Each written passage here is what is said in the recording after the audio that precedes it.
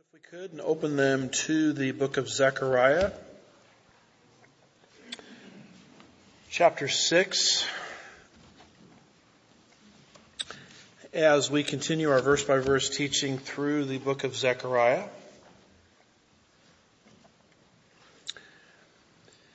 In case you didn't notice, we have a new website.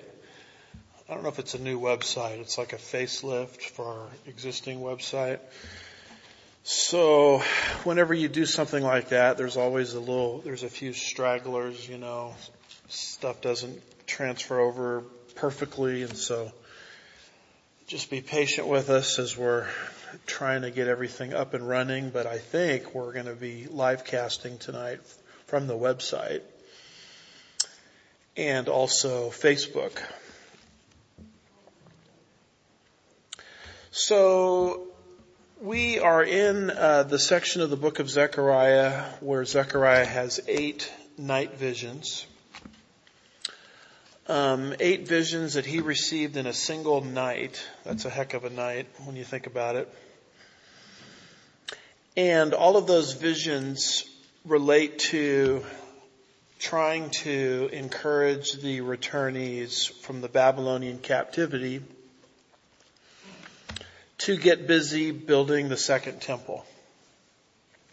So the first temple had been destroyed by Nebuchadnezzar of Babylon 70 years earlier. And when they came back from the captivity, they were sort of motivated at first to rebuild the temple. And then they kind of slacked off.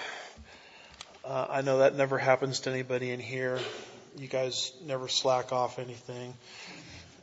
I know personally for me it's very easy to start a project and then kind of lose interest in it because of all kinds of circumstances. But that's what happened to the returnees, and God's temple was, not being rebuilt, which is a problem because Bible prophecy indicated that Jesus, when he would show up 400 years later, has to come to a temple. So if the temple's not built, that prophecy can't be fulfilled. So Zechariah, along with his contemporary Haggai, is encouraging the returnees to rebuild the temple. So the way Zechariah does it is he, as the Holy Spirit gives him visions, he sees what God is going to do in and through the temple one day, including glimpses of the millennial kingdom. And he basically invites his audience to participate in God's great program. He basically says you can be on the winning side of history by getting busy building the temple now. So they're having all of this opposition and problems and discouragement. So here come these 8 visions, and look at this, we've studied 7 of the 8. So we just have a final 8th vision to look at tonight, and it has to do with the vision of the 4 chariots, chapter 6 verses 1 through 8, I think it is. And so we're just going to try to cover those verses tonight. And next week is the second half of the chapter, and it's the conclusion of these 8 night visions with the crowning of a priest, which never happens. You don't crown priests because priests are priests and kings are kings. But the crowning of the high priest Joshua, which we're going to look at next week, is a type, if you will, of the unique king priest Jesus Christ that is going to rule the whole world one day from Jerusalem. And that unique king priest is going to rebuild the temple. So, I guess the temple's pretty important to God if it's going to exist in the millennium. So we'll see that next week. But before we get to that, next week we have tonight chapter 6 verses 1 through 8, the 4 chariots. And I've sort of entitled this study, God is in Control. Is there anybody out there that needs to hear that? It's so easy in the midst of problems of life to forget the fact that God is actually in control. And as these returnees were struggling and as they were facing obstacles and setbacks, and as they were getting pushed back from the Gentile nations, they needed to know that God was on top of things. And God was going to deal aggressively with these Gentile nations that were opposing them. So that's what that last vision is about. It's the 4 chariots, chapter 6, verses 1 through 8. And the meaning of it is divine judgment on the Gentile nations that are opposing Israel. So this is a particular chart that we referred to all the way through these night visions. You have the vision in the left-hand column, the biblical reference in the center, and then a one-sentence meaning as to what the vision means. And so you go to the very end and we have the 4 chariots, chapter 6, verses 1 through 8, and it's a reminder of divine judgment on the Gentiles. And one of the nations that God has judged and will judge is Babylon. And that should ring a bell because the last couple of weeks, I think last week and then prior to Christmas break, we were looking at the woman in the ephah, chapter 5, verses 5 through 11, which is a prophecy about how evil is going to be ripped out of Israel one day, but it's going to be relocated in the land of Shinar. So it's one of those tremendous passages about the fact that Babylon still has a role to play in Bible prophecy. And so that subject is going to come up here with our vision that we're going to look at tonight, the 4 chariots. So with this 8th and final night vision, we have the vision itself, verses 1 through 3. And then you have the interpretation given, verses 4 through 8. And of course, here's the big idea of this particular final vision. You'll notice the little graphic that we have there at the bottom of the screen. God is in control. That's the point. Yes, you're getting pushback from the Gentile nations and opposition, but God is in control of everything and He's keeping a record and He's going to deal with those opposers in His providence. And timing. So Dr. Thomas Constable says there is a similar emphasis concerning this vision. There is a similar emphasis on the fact that Yahweh controls history and subdues the nations that oppress Israel. So let's start off here with the vision itself. What exactly did Zechariah see? Verses 1 through 3, and basically he saw 2 things. 4 chariots, verse 1, and each of those chariots seems to be pulled by a different horse. So we've got 4 chariots, verse 1, and then 4 horses, verses 2 and 3. So notice verse 1 as we look at these 4 chariots. He says in verse 1, "Now I lifted up my eyes again and looked." And just stopping there for a second, there's your verb of perception. Whenever he says, I looked, I saw, the Lord showed me, that's kind of your hint that a new vision is starting. So that formula is pretty consistent all the way through these 8 night visions. And it's consistent with the 8th night vision. So it says, "Now I lifted up my eyes again and looked, and behold, 4 chariots were coming forth." So he sees 4 chariots coming forth. And what are chariots a symbol of in the Bible? They typically are a symbol of power and great authority. Just a few verses on that.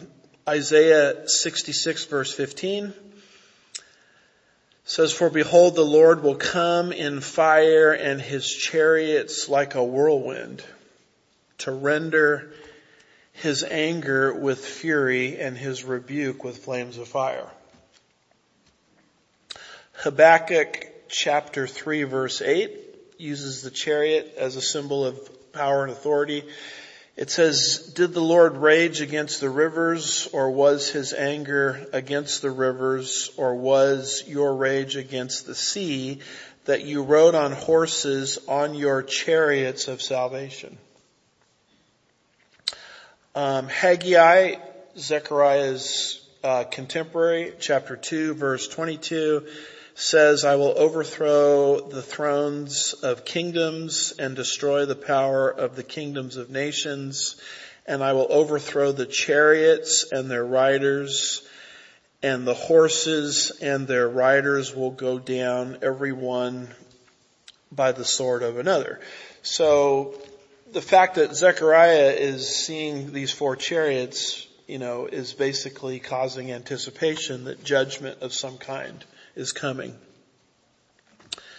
So back to verse 1, it says, "Now I lifted up my eyes again and looked, and behold, 4 chariots were coming forth." Where were they coming from? They were coming from between the mountains, and the mountains were bronze mountains.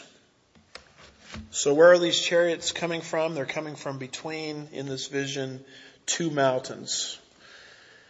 And I'm going to show you as we go through to verse 8 that these chariots are going to actual geographic locations. They're going to judge true nations. And so if they're moving towards actual geographical national realities, it stands to reason that the place of origin of these chariots is a real place as well. So the question becomes, well, they're coming from between 2 mountains. What 2 mountains are we talking about? And I have a suspicion that those 2 mountains are, number 1, Mount Zion, and the second mountain is the Mount of Olives. And between Mount Zion and the Mount of Olives in Jerusalem is a valley, and that valley is known as the Valley of Jehoshaphat. So that's probably the 2 mountains that Zechariah is seeing here where these chariots are coming from. Charles Feinberg, in his commentary on the book of Zechariah, says, "Since the chariots go forth to actual geographical designations, as we shall see later, just so the mountains from whence they proceed are to be taken as representing a specific geographical locality. The mountains, in all probability, are Mount Zion and the Mount of Olives. Between these mountains in Israel lies the Valley of Jehoshaphat, which is related in Scripture to the judgment of the nations." This idea of 2 mountains, it also reminds me of when the Lord comes back.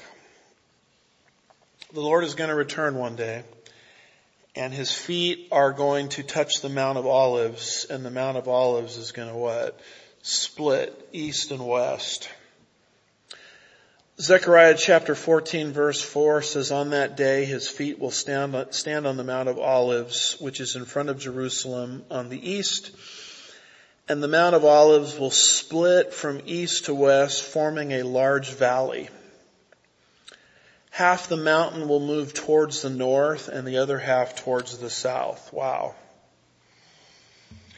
So, whatever these 2 mountains are, whether it's a reference to the splitting of the Mount of Olives or whether it's a reference to Zion and the Mount of Olives and the Valley of Jehoshaphat in the middle, it's an actual real place.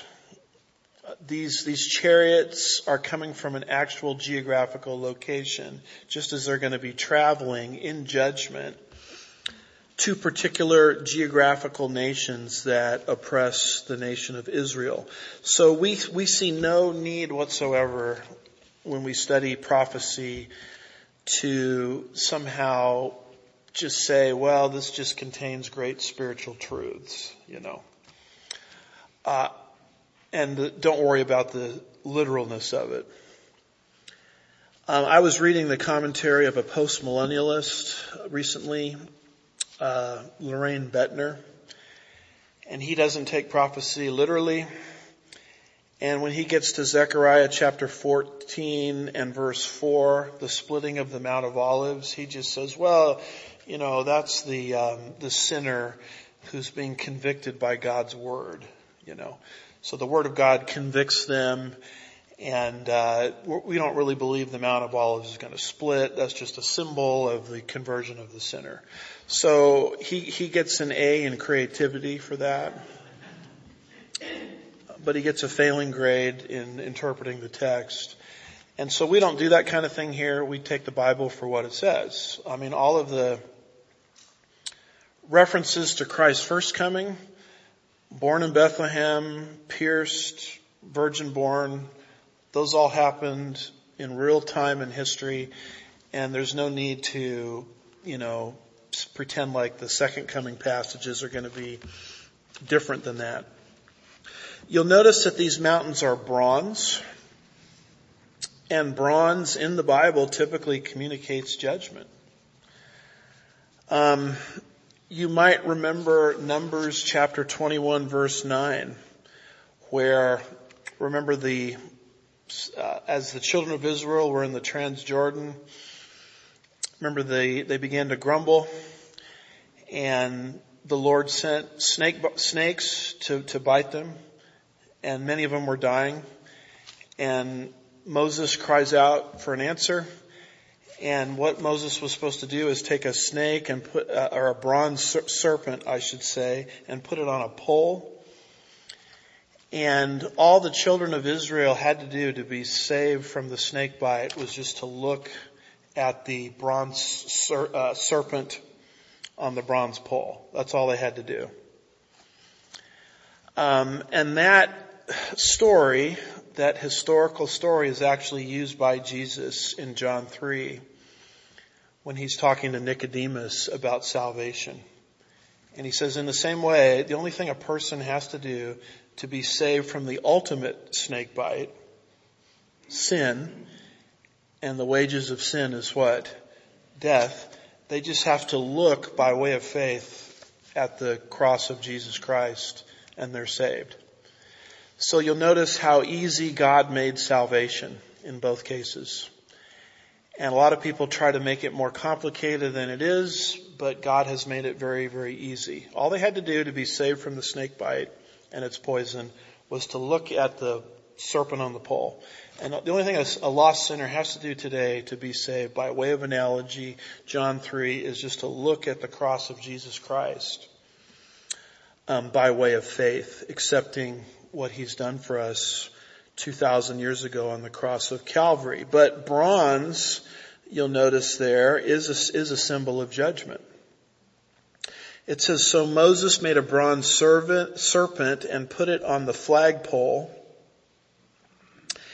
And it came about that if a serpent bit someone and he looked at the bronze serpent, he lived. So I think I misspoke earlier. I think I said the pole was bronze, but actually the serpent on the pole was bronze. It was just on something that looked like a flagpole. But bronze is communicating judgment. And whenever God communicates judgment, fortunately he communicates salvation. In fact, Jesus is coming back, and there's a picture of him on the right there coming back. That's an artist rendition of what's described in Revelation chapter 1, and it talks there about his feet when he's returning in judgment. And Revelation 1 verse 15 says of his feet were like furnished bronze when it has been heated to glow in the furnace. And his voice was like the sound of many waters. So bronze in the Bible is communicating judgment. And the fact that these chariots are coming forth, from these mountains made of bronze is communicating judgment. So God is going to deal in judgment with the nations that are harassing Israel and oppressing Israel and trying to stop her from rebuilding her temple after the exile. So then after Zechariah sees the 4 chariots, then he sees the 4 horses. pulling the chariots. And look at what he says in verses 2 and 3. With the first chariot were red horses. With the second chariot, black horses. With the third chariot, white horses. With the fourth chariot, strong, dappled horses. So horse number 1 was red, communicating bloodshed and warfare. Horse number 2 was black, communicating death and famine. Horse number 3 was white, communicating triumph and victory. And horse number 4 was, my translation says dappled, some say grizzled. I had to look up what that means. It basically means spotted. So that would probably communicate pestilence and plagues. So this is the judgment that's going out to the nations that have been oppressing Israel. Zechariah sees this happening in the end times. So that's what he saw. He saw 4 horses and he saw 4 chariots. And then you go to verses 4 through 8 and you get an interpretation of it. And that's what I love about the Bible. So many people trust in their own sanctified imagination to interpret prophecies like this. Just go on the internet and spend some time there and you'll see the crazies out there saying all kinds of wild things about Bible prophecy. The truth of the matter is all you have to do is pay attention to the interpretation that the Holy Spirit himself gives. And typically the Holy Spirit will do it right in the same chapter, right in the same context. So we don't have to guess as to what these 4 horses and 4 chariots mean. The interpretation is coming. So the interpretation is given in verses 4 through 8. So we have Zechariah's question, verse 4. We have information that these 4 horses and 4 chariots represent 4 spirits patrolling the earth, verses 5 through 7. And they're coming to destroy a particular land to the north of Israel. And that's described in verse 8. So notice Zechariah's question, verse 4. Then I spoke and said to the angel who was speaking with me, what are these, my Lord? So you'll notice that Zechariah wants an answer to the what question. What is this all about? And, I hope I never get to a point in my Christian life where I stop asking questions. Because once I stop asking questions, I stop learning. And there's so many people, they kind of reach I don't know what it is, a spiritual plateau where I don't know how they think this way, but they think they know everything. And once you think you know everything, you stop asking questions. And once you stop asking questions, there's really nothing else to learn. So I love the fact that Zechariah is always wanting to know what's going on. I mean, he could have just zoned out and had his attention directed elsewhere, but he keeps asking what and why and those types of questions. And so we need to be those kind of Christians. You'll notice also that when the answer is given, verses 5 through 7, and this is typically what you have, an interpreting angel will answer or God himself will answer. The answer relates to the question, always. The answer doesn't start talking about the price of tea in China or something like that. And that becomes actually an argument for literal interpretation. Because the answer keeps following or responding to the question, that means we're to interpret this literally. I mean, if the answer suddenly had nothing to do with the question, then you could say literal interpretation is not necessary. But what you'll see in all of these visions, whether it's Zechariah, whether it's the ones John sees in the book of Revelation, is the answer that's provided or the answer that's coming is always related to the question.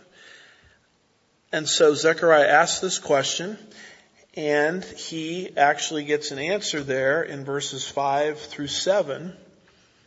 He wants to know what's the deal with these horses and chariots. So here's the answer, verses 5 through 7. Let's take verse 5 first. It says, the angel, and this is very common in this kind of style of writing, you have an interpreting angel. You see the same thing in the book of Revelation. John asks questions and an angel typically will answer. And the same thing's going on here in Zechariah. It says, the angel replied to me, these what? These 4 horses and 4 chariots. The angel replied to me, these are the 4 spirits of heaven going forth after standing before the Lord of all the earth. So the answer is the 4 horses and the 4 chariots equal 4 spirits that are sent out from the Lord. Now, 4 spirits in the Bible typically communicates divine power going out from God to judge. When you start studying 4 spirits in the Bible, you'll see this meaning frequently. For example, in Psalm 148 and verse 8, it says, fire and hail and snow and clouds and stormy wind. Now here we have 4 winds or 4 spirits. Wind fulfilling his word. Jeremiah 49 verse 36, God through Jeremiah says, I will bring upon Elam the 4 winds. That's what we're seeing here. From the 4 ends of heaven. And I will scatter them to all the winds, and there will be no nation to which the outcasts of Elam will not go. You see the same imagery of 4 winds in the book of Daniel. Chapter 7 and verse 2, it says, Daniel said, I was looking in my vision by night, and behold, the 4 winds, which is what we're seeing here, the 4 winds of heaven were stirring up the great sea. And then you have the same thing going on in the book of Revelation, chapter 7 and verse 1. It says, after this, I saw 4 angels standing at the 4 corners of the earth, holding back the 4 winds of the earth so that no wind would blow on the earth or on the sea or on any tree. So these 4 winds that represent the 4 horses and the 4 chariots, when you study that out through different cross references, it's talking about divine power coming out from God to bring judgment. And you'll notice verse 6, it says, with one of which the black horses are going forth to the north. So the north is a real place, as I'll show you in a second. The white ones going forth after them, while the dappled or spotted ones going forth to the south country. So notice these geographical directions. We've got north, we've got south, and what else do we have there? I missed one, didn't I? A little louder. West, there we go. So when it talks about these directions, north, south, and all this kind of stuff, north and south from what exactly? Well, it's always related to the nation of Israel, because the nation of Israel is the centerpiece of divine activity. And even before we get to that, I forgot to give you this quote by Feinberg concerning the 4 winds. He says, the 4 winds speak of divine judicial power exerted in judgment, carrying out the purposes of God. See further, and here's all the verses that we read. Psalm 148 verse 8, Jeremiah chapter 49 verse 36, Daniel 7 verse 2, Revelation chapter 7 verse 1. So back to verse 6, with one, the black horses are going forth to the north country. The white going forth after them, also to the north. So while the dappled are going forth to the south. So I think I threw west in there, but west is not in there. It's north and south. North and south from what? To understand that, you have to think the way God thinks. The city of Jerusalem does not mean much to the world, but it means everything to God. And as far as God is concerned, the city of Jerusalem in the nation of Israel is at the center of the world. Now, the politicians don't think that way. The United Nations doesn't think that way. Most Americans don't think that way. But this is how God thinks. And so when he says north and south, it's always relative to Jerusalem.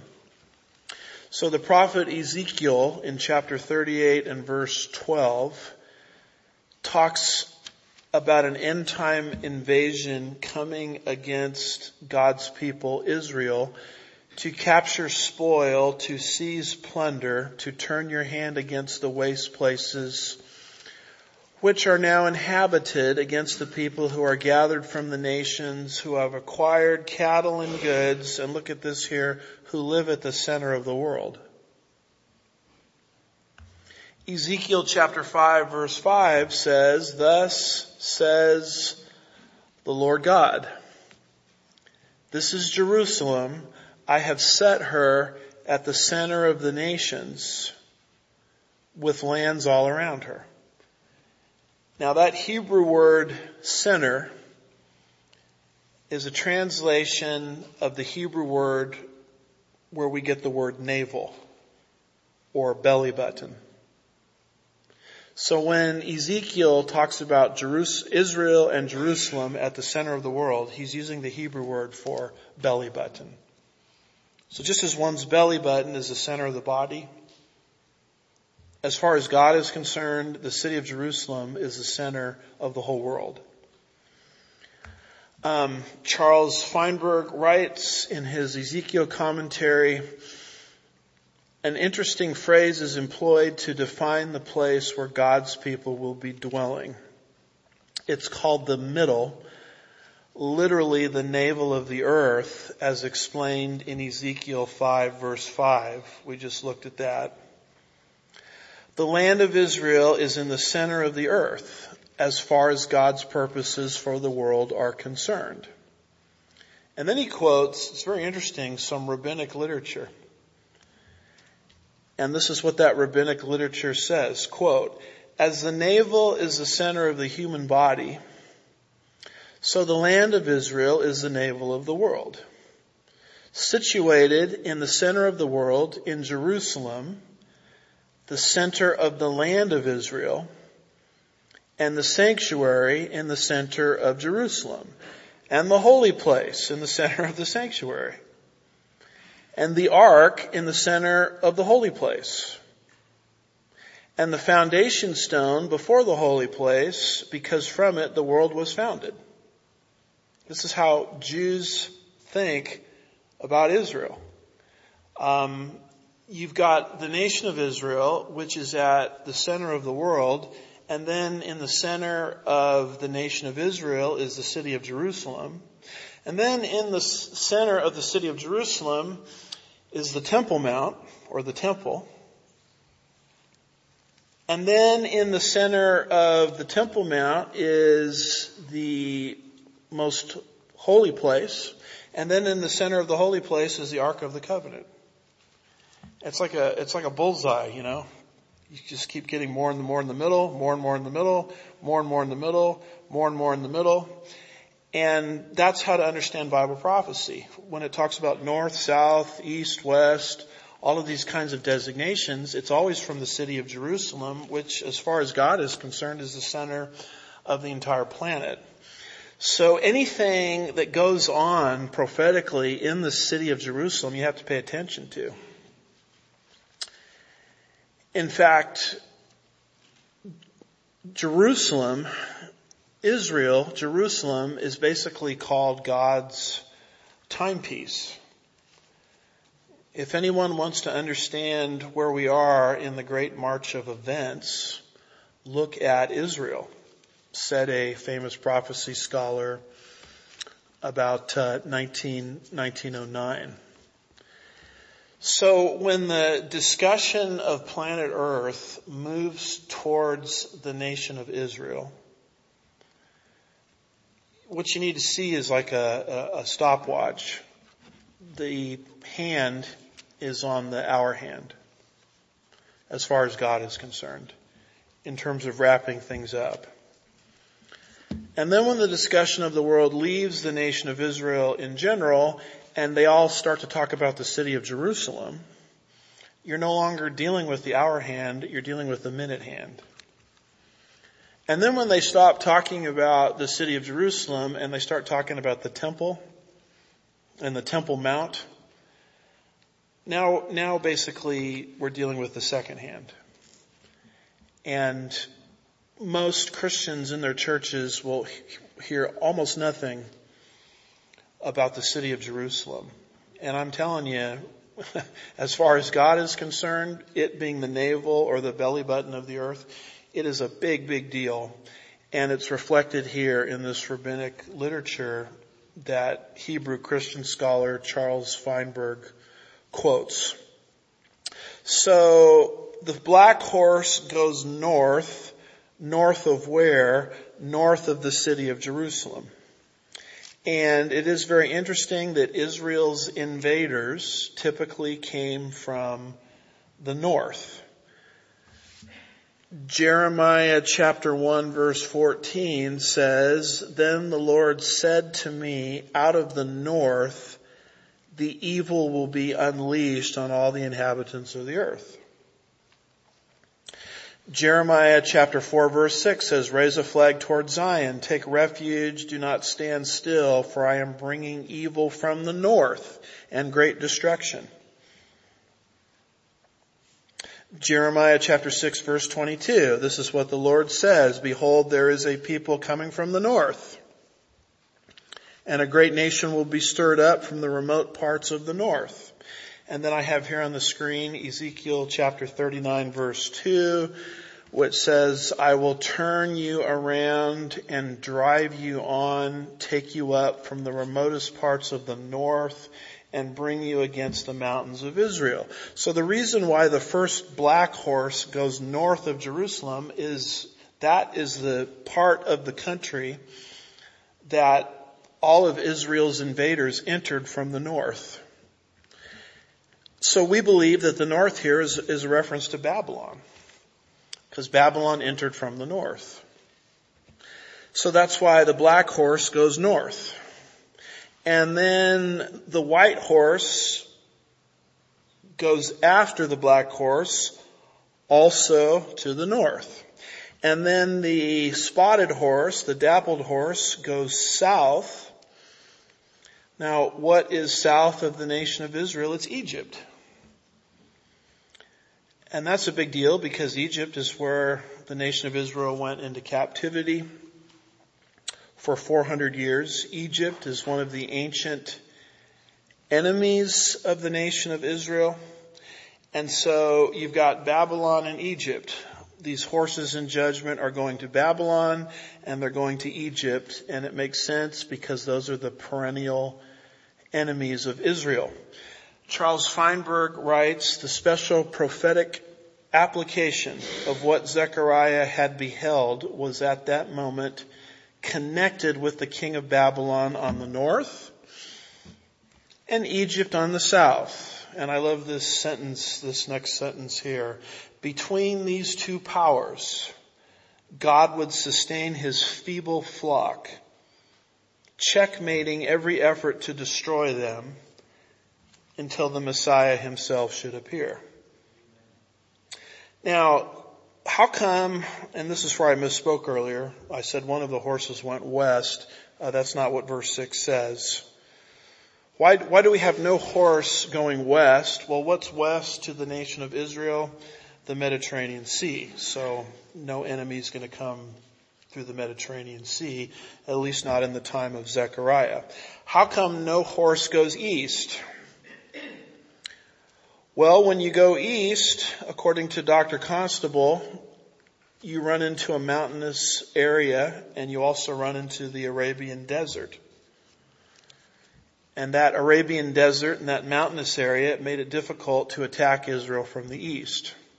Remember when Abraham was called from Ur of the Chaldeans in the east? He had to sort of travel up, to Damascus and then back down. Why didn't he just come straight across? Because of this mountainous region and this Arabian desert made it difficult. So that's why no horse goes to the east and no horse goes to the west. But they do go to the north because that's where their enemies, including Babylon, entered the country. And they do go south to Egypt. Dr. Constable says because of the geography of Israel, all of Israel's enemies came against her from the north or from the south. The Mediterranean Sea was on the west and the Arabian desert on the east prohibited major foreign invasions from those directions. Now when these horses go out, are they only going to the north and to the south? I think Dr. Constable is of the perspective that there's going to be a lot more judgment than just that. It's going to sweep across the whole globe one day. And that would corroborate what we know from the book of Revelation, which speaks of worldwide judgment in the end times. So he says, since the chariots went in compass directions, we should probably understand their judgment to be universal. They went north and south out of Israel, but they executed judgment in every direction. The total picture is of God executing his judgment against all the nations that oppose Israel. Close quote. Think about being a returnee from the captivity and just facing problem after problem after problem as you're trying to rebuild the temple.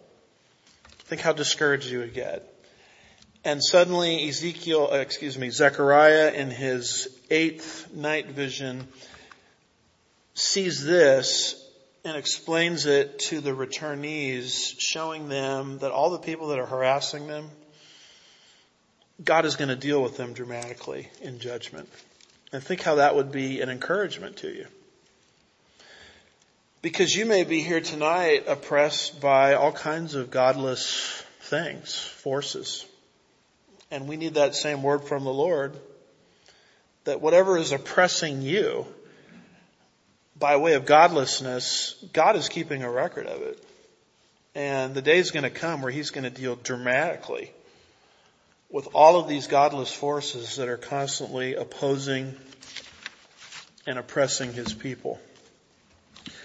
You go down to verse 7 and it says of Zechariah chapter 6 verse 7, when the strong ones went out, these are these horses dragging these chariots.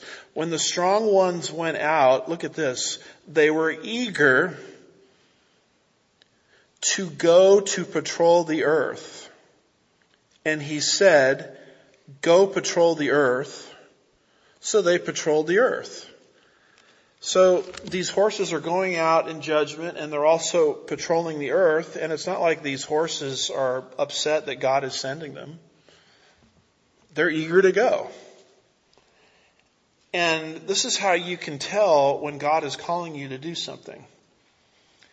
God will put the desire to do it, I believe, in a person's heart. Where they don't have to be coerced to do it. They don't have to be talked into doing it. They already want to do it. And they're just waiting for the opportunity to do it. And that's why it's important for us to pay attention to the desires of our hearts. I'm not talking about the sinful desires that we can have. What I'm talking about are God-implanted desires. I mean, those are things that God actually uses as ways of showing us what his will for our life is in all kinds of different areas. Psalm 37 and verse 4 says, delight yourself in the Lord, And He will give you, what? The desires of your heart. He doesn't say, delight yourself in the Lord, and yeah, God's going to give you desires, and then He's going to spend the rest of your life saying, ha ha ha, I'm not going to fulfill those desires. I mean, that's contrary to the way God works. So I had a youth pastor years ago that put it this way. He said, God doesn't give us everything we want, but He does control, if you let Him, He will control our wanter. You know, what we want to do in terms of, I'm not talking about flesh or sin, I'm just talking about godly desires. So whatever it is God has put in your heart, it's just a matter of waiting for the opportunity to do it. And that's how you can tell if a person is called to do something. I mean, they just want to do it. They don't have to be yelled at, screamed at, motivated, cajoled. And that's a good way of dealing with a church and trying to find people for different ministries. I mean, if you have to bring someone, you have to drag them kicking and screaming to do something, chances are they're probably not called to do it. But if they have a basic desire to do it, that can become a really good sign. And it also helps if they're good at whatever it is they want to do. We have some people that want to sing up front, and it's like, thanks but no thanks, because you may have a lot of desire, but you don't have a lot of talent. I'm sorry. And so desire and talent is a pretty good combination, because God is the author of both. Amen. I'm talking about myself, of course, up here singing. All right. So these horses are going out, and they want to go out. They're eager. That's what verse 7 is talking about. And then we come to our last verse, verse 8, the destruction of the north, which would be Babylon. Verse 8, then He cried out to me and spoke to me, saying, see, those who are going to the land of the north have appeased my wrath in the land of the north. So the Lord here is actually now calling out to Zechariah. It used to be an angel talking to him earlier in the chapter, but here the Lord is actually calling out to Zechariah, I should say, in this vision. And He speaks about the land of the north. What is the land of the north? We basically believe it's Babylon. Although Babylon is in the east, as we tried to explain earlier, she had to enter the land from the north. This is our second reference to Babylon, we think. We think Babylon is mentioned in verse 6, the north country, and now it's mentioned again as the land of the north, verse 8. Babylon here doesn't get just one reference, prophetic reference. She gets two. It's very interesting that in Isaiah's oracles against the nations, he mentions Babylon not once but twice. Every nation in Isaiah's oracles against the nations, Isaiah 13 through 23 gets one reference, but not Babylon. She gets two references. And Zechariah here is giving, just in the span of a few verses, Babylon two references. Why two references? Charles Feinberg writes in his Zechariah commentary, why then is Babylon again before us in verse 8? And now he starts to give some reasons. First, it would serve as a comfort and encouragement and encourage the returned remnant of Israel that had just come from Babylon. Second, the Babylonian world empire, as a matter of history, had already experienced the judgment of God in her overthrow and downfall. I would add, at the hands of the Persians. More on that in just a second. Third, it is where the wickedness will again be established and finally be extirpated. In the end time, you know what extirpated means? I had to look that up. It means to be rooted out. I love these guys that wrote commentaries in the 1950s. They had like a real vocabulary. They don't do what we do today, LOL, and all these little things. We've got this little, Twitter, texting world that we're living in where we don't have to communicate with each other with real vocabulary words anymore. Go back to the pre-social media world and you'll see like a real vocabulary to the point where you're reading stuff and you have to like look it up in a dictionary. I was trying to explain this to my daughter because I was saying, what does extirpated mean? Why don't we look it up in a dictionary? She's like, why don't you just Google it? I mean, the whole concept of a dictionary is kind of foreign to her. So I had to pull it down and explain that in the old days, when mom and dad were growing up, when we used to, hike uphill to school both ways in the snow, barefoot, fighting Indians the whole way, we used to actually look up words in the dictionary. So extirpated means to be rooted out. Feinberg says, in the end time, the coming of Christ, again, in the establishment of his kingdom and righteousness, will be preceded by final judgment on wicked Babylon. I think that's why Babylon is mentioned twice here. Because Babylon fell to the Persians in the past. Zechariah's generation basically experienced that. And it's also going to fall at the second coming because it's going to be the headquarters of the Antichrist, as we tried to explain last week. You might remember last week in Zechariah chapter 5, verses 5 through 11, there's a very clear reference to the fact that a temple of evil is going to be reconstructed one day in the land of Shinar. The land of Shinar is a technical word. A technical word is a word that always means the same thing every time it's used. It's used 6 times. Shinar always refers to the area between the Euphrates and the Tigris, modern day Iraq. It's where the Tower of Babel once stood. It's likely that the Garden of Eden was once in that area. And it's also where the children of Israel had been taken into captivity for 70 years.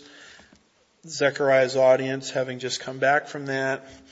And it's also where the Antichrist's empire will be one day, the headquarters of it. So as Solomon said, there's nothing new under the sun. Meaning history is cyclical. Where everything started is exactly where everything is going to end. So Charles Feinberg says the first mention of Shinar in the Bible is in Genesis 10 verse 10. It is found in all 6 other times, and there are the references there on the screen. He says in all instances. That's a technical word. A word that always means the same thing. It's rare to find a technical word in any language, because most words have multiple meanings, but not Shinar. It always means the same thing. He says in all instances where it occurs, it is used of a definite geographical designation. And he goes on and, locates it there in the land of Babylon. One other quick phrase here, there in verse 8. You see the expression, appeased my wrath? It says, then he cried out to me and spoke to me saying, see those who are going to the land of the north and have appeased my wrath in the land of the north. Why was God's wrath already appeased? Because Babylon had fallen to the Persians. Just as Babylon has a future role and a future fall, she also had a past fall. The past fall was when she fell to the Persians in Daniel chapter 5. That's the handwriting on the wall chapter. Daniel chapter 5 verses 24 through 28 talks about the last reigning king of Neo-Babylonia, a man named Belshazzar, who thought he was invincible because of the high walls around Babylon. And he went and retrieved the vessels which his father Nebuchadnezzar had taken from the Jewish temple when Nebuchadnezzar brought the Jews into the captivity. And they took these holy vessels that are for holy uses and they poured alcohol in them. And they drank the night away in an inebriated state, taking God's holy vessels and using them for profane purposes. And the moment they did that, a hand appeared, Daniel 5, and wrote on the wall, Mene, Mene, Tekel, Upharsin, which basically means numbered, and divided.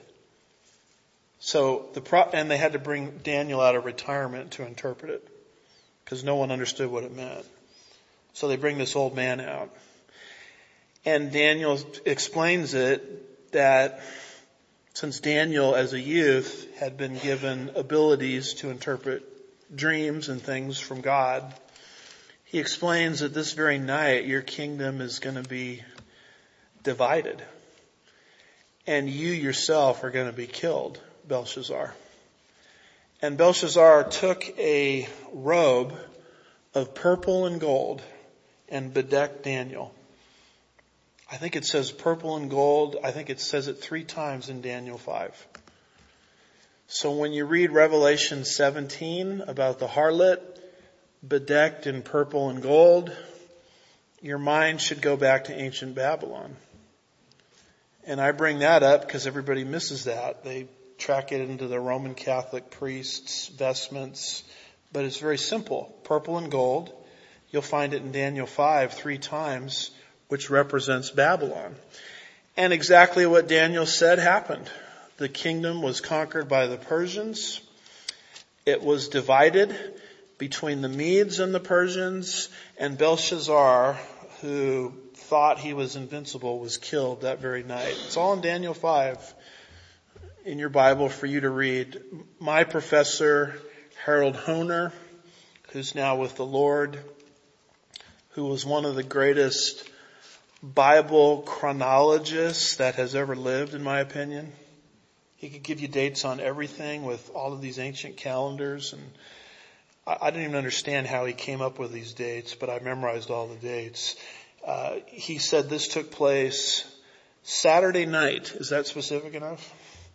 Saturday night, October the 12th, 539 BC.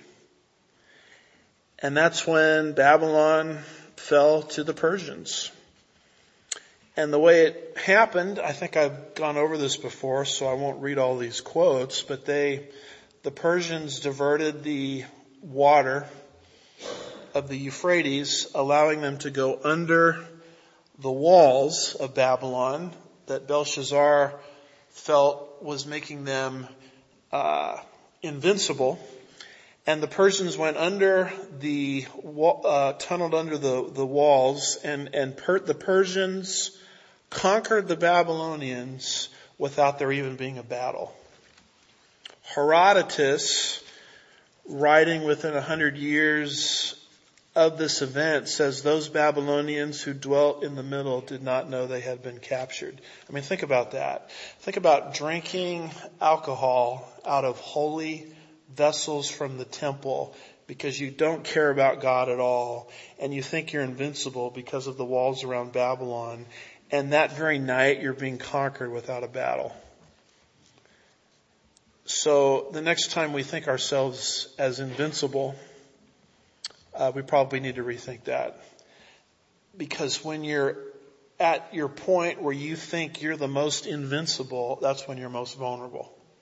That's what Daniel 5 says. And Cyrus, who was involved in this conquest, conquered Babylon without even a battle. And so that's why God says in verse 8, looking back at past Babylon, my wrath has been appeased. But it hasn't been perfectly appeased because he has to destroy Babylon yet future Revelation 17 and 18. So all of this is a tremendous word from God to the struggling exiles who are trying to rebuild the temple, the returnees, that all the nations that are harassing you, God is going to curse.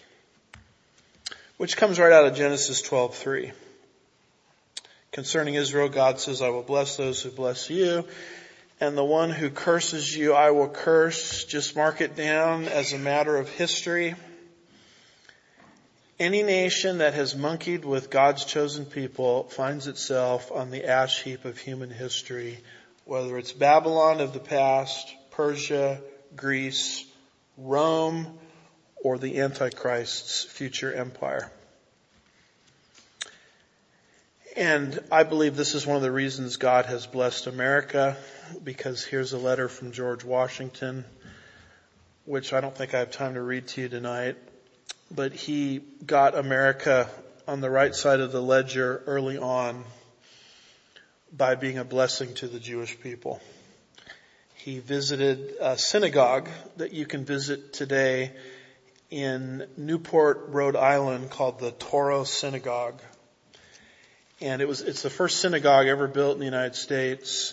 And George Washington actually went there to visit for a service, a worship service, and he wrote to that synagogue the same day in August 18th of 1790, and he wrote, May the children of the stock of Abraham who dwell in this land, the United States, continue to merit and enjoy the goodwill of the other inhabitants, while everyone shall sit in safety under his own vine and fig tree, and there shall be none to make him afraid. And what he gave to the Jewish people was an absolute gift, because everywhere they've gone, they've been persecuted.